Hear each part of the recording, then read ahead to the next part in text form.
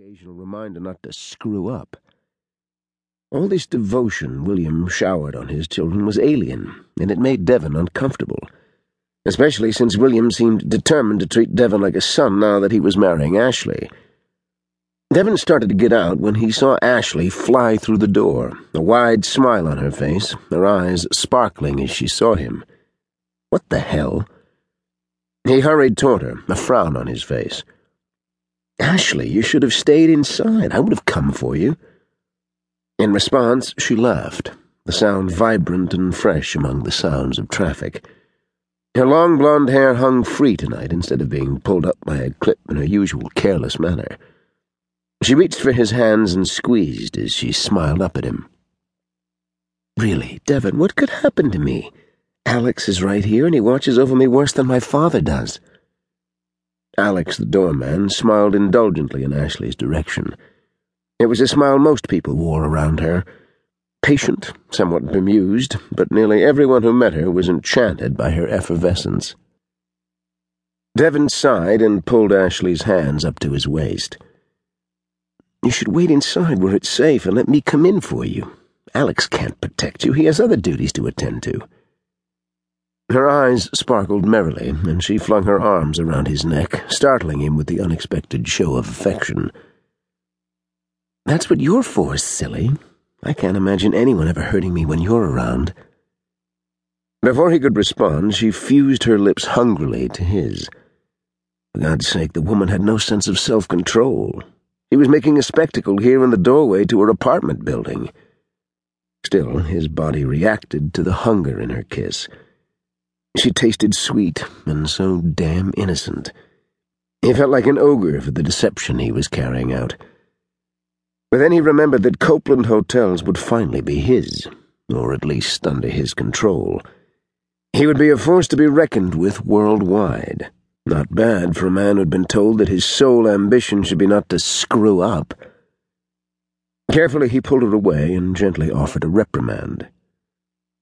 "This isn't the place, Ashley. We should be going.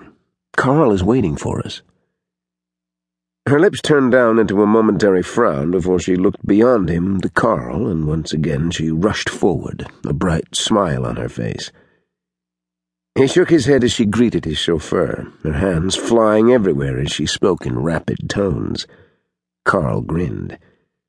The man actually grinned as he handed Ashley into the car. By the time Devon made it over, Carl had already reverted back to his somber countenance. Devon slid into the back seat with Ashley, and she immediately moved over to nestle into his side. "Where are we eating tonight?" she asked. "I planned something special." As expected, she all but pounced on him, her eyes shining with excitement. "What?" she demanded. He smiled. "You'll see." He felt, more than heard, her faint huff of exasperation, and his smile broadened. One thing in Ashley's favor was that she was extraordinarily easy to please. He was unused to women who didn't wheedle, pout, or complain when their expectations weren't met. And unfortunately, the women he usually spent time with had high expectations, expensive expectations. Ashley seemed happy no matter what he presented her with. He had every confidence that the ring he'd chosen would meet with her approval. She nestled closer to him and laid her head on his shoulder. Her spontaneous demonstrations of affection still unbalanced him.